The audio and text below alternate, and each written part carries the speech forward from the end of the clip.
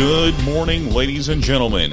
This is Garrison Hardy with your Cross Politic Daily News Brief for Wednesday, November 9th, 2022. The midterm elections are still in full swing in some states as results are still trickling in.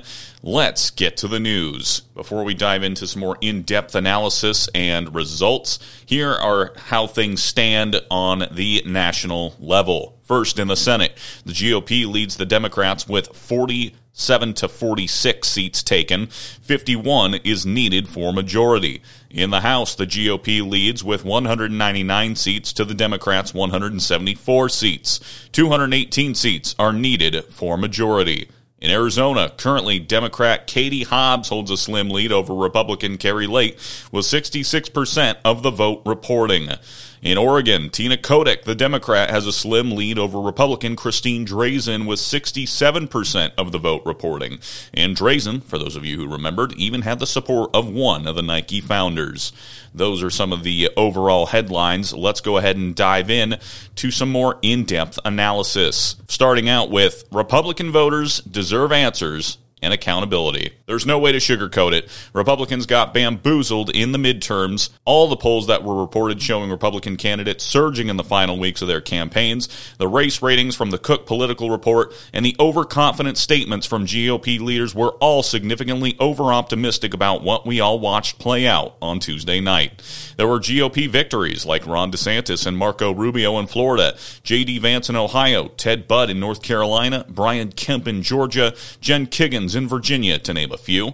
But conservatives were sold a false bill of goods from the leaders tasked with delivering GOP majorities, those promising great success in order to consolidate power in a drapes measuring move, hoping to land a leadership position in a new Republican majority, may be the worst offenders who owe the Republican electorate the most answers. Among them are the leadership of the Republican National Committee, including Chairwoman Ronna McDaniel, the chairs of the National Republican Congressional Committee, Rep. Tom Emmer, Republican of Minnesota and National Republican Senatorial Committee, Senator Rick Scott of Florida, and House Republican leader Rep. Kevin McCarthy of California. In an election year that favored Republicans purely for its timing as the first midterm of the Biden administration, an advantage that should have been helped by a president with chronically underwater approval, inflation above 8%, surging crime and drug overdose crises, a wide-open border, and so many more reasons, there's no reason Republican candidates should have performed as poorly as they did. Speaking of poor performance, let's start in Pennsylvania. Pennsylvania's Senate race called for Fetterman. Democrat John Fetterman has won the Pennsylvania U.S. Senate election against Republican Mehmet Oz. Dr. Oz, as he's better known. The race ended up close, but Fetterman's overperformance with blue-collar voters pushed him over the finish line. He will now head to Washington, D.C. in January and as part of what will almost certainly remain a Democrat-controlled Senate. What else can you say? The Republican Party lost to a man who is not cognitively all there. As Matt Walsh put it, the Republican Party outside of Florida has no message, no discipline, no leadership, no courage to confront the important issues head-on, and that's why they're losing to literally brain-damaged candidates. They need a total overhaul. But I like what Jeff Durbin's take said better. Our nation won't see meaningful and lasting change apart from Christ through any election. Transformation comes through regeneration and repentance. Hope is in the King and not the legislature. Red without his blood is meaningless. Conservative without Christ is futile. Well said, Pastor Durbin. Well said. Moving on, results in Nevada's Senate race delayed due to paper ballots. Nevada's midterm election results have been delayed, according to local election officials, leaving the state's high-stakes Senate race outcome in the balance as of early Wednesday. Driving the news, 2 counties where the vast majority of Nevada voters reside aren't expected to start counting some mail-in ballots until today, the Nevada Independent reported. In Clark County, a shortage of election workers was causing the delay, while Washoe County received large volumes of mail and drop-off ballots per the Independent, which spoke to county officials. Nevada state law also allows mail-in ballots to arrive days after Election Day, so long as they are postmarked by November 8, per Forbes. Nevada's race is one of 4 key Senate battlegrounds that remain uncalled early Wednesday. Georgia, Wisconsin, and Arizona are also unresolved. What they're saying, quote, Clark is not counting drop boxes tonight, but to be clear, we said all along we would only have some of the results on election night. That was Jennifer Russell, spokesperson for the Nevada Secretary of State, telling NBC News Tuesday. By law, Nevada counties have until November 12th to receive mail ballots. We're all used to elections where it was as simple as plugging in USB sticks and running the results, Bethany Drysdale, a spokesperson for Washoe County, told the Reno Gazette-Journal. We can't do that now because there are so many paper ballots. It's going to take longer. This is the new normal for election night, end quote. Key races across the country still being called. House Senate majorities still up for grabs. Let's start in Georgia. Georgia Senate results. Warnock and Walker tell supporters to hang tight with race too close to call.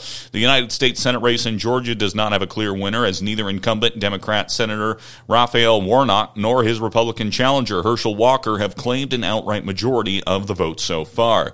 As of Wednesday morning, the race is too close to call, according to the Fox News decision desk, with more than 3.8 million ballots cast, and Warnock leading Walker by approximately 35,000 votes. Warnock holds 49.42% of the vote, with 1,935,464 votes in his favor. And Walker has 48.52%, with 1,900,168 votes. Third-party candidate Chase Oliver has over 80,000 votes, with 97.94% of precincts reporting.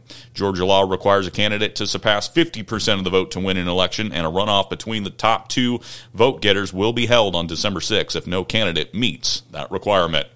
Staying in Georgia, Stacey Abrams, after election loss, vows, quote, "I won't stop running for a better Georgia." Georgia Democratic gubernatorial candidate Stacey Abrams lost to Governor Brian Kemp for the second time on Tuesday, but indicated that she does not plan on exiting the political arena.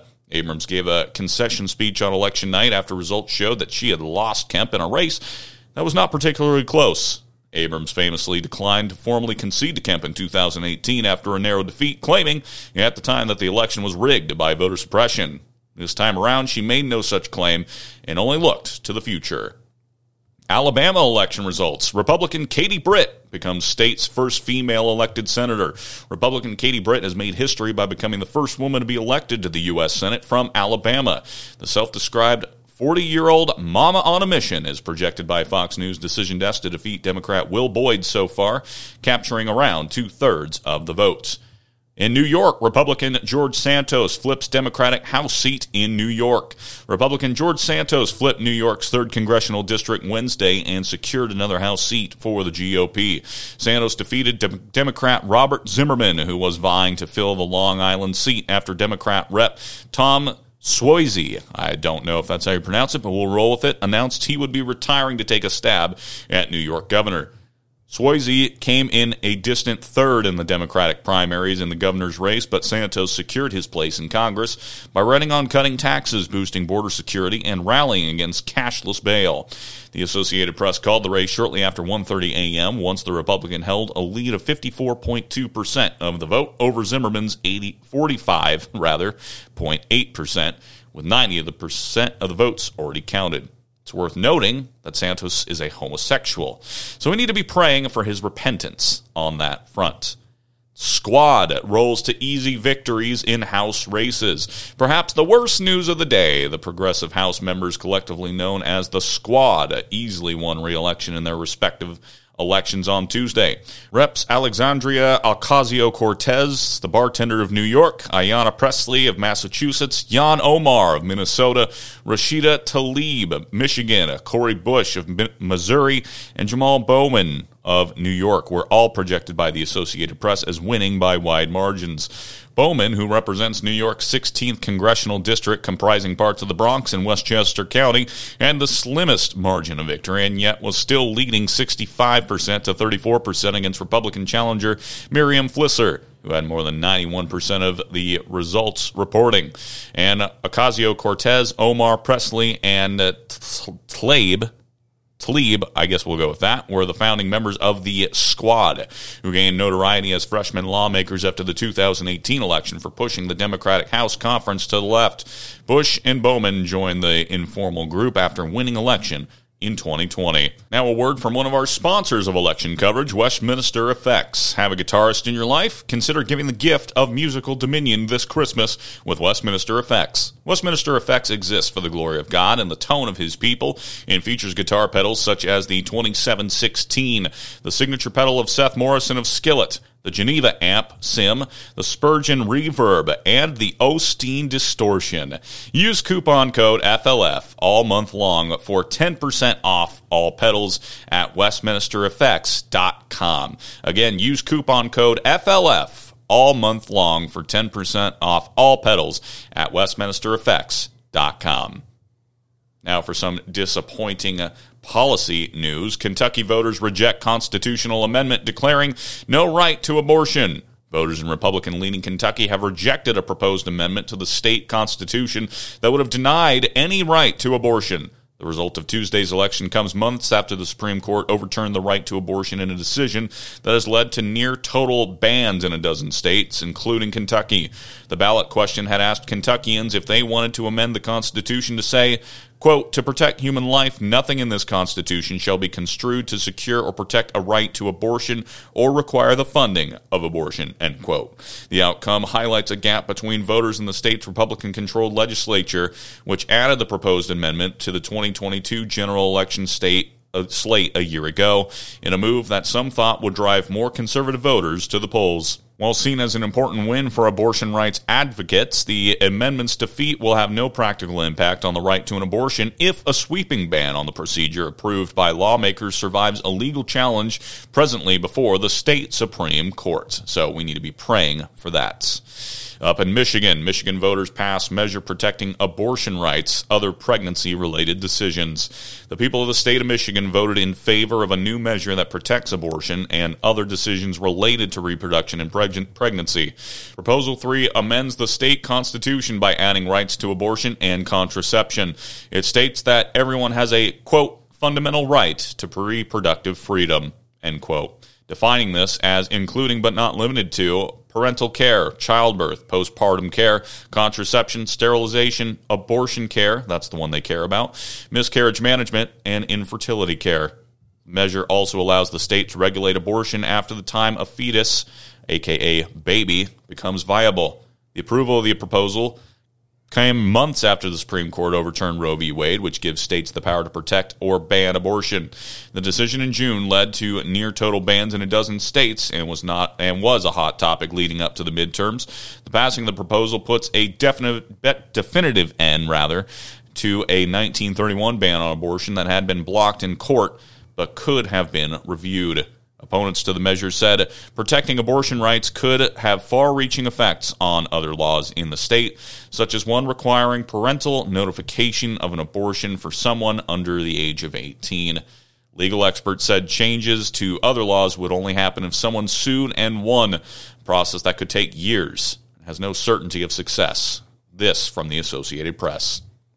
Again, thanking another one of our sponsors for our election coverage, Cornerstone Work and Worldview Institute offers a gap year training program to strengthen the faith and character of young Christian men and women.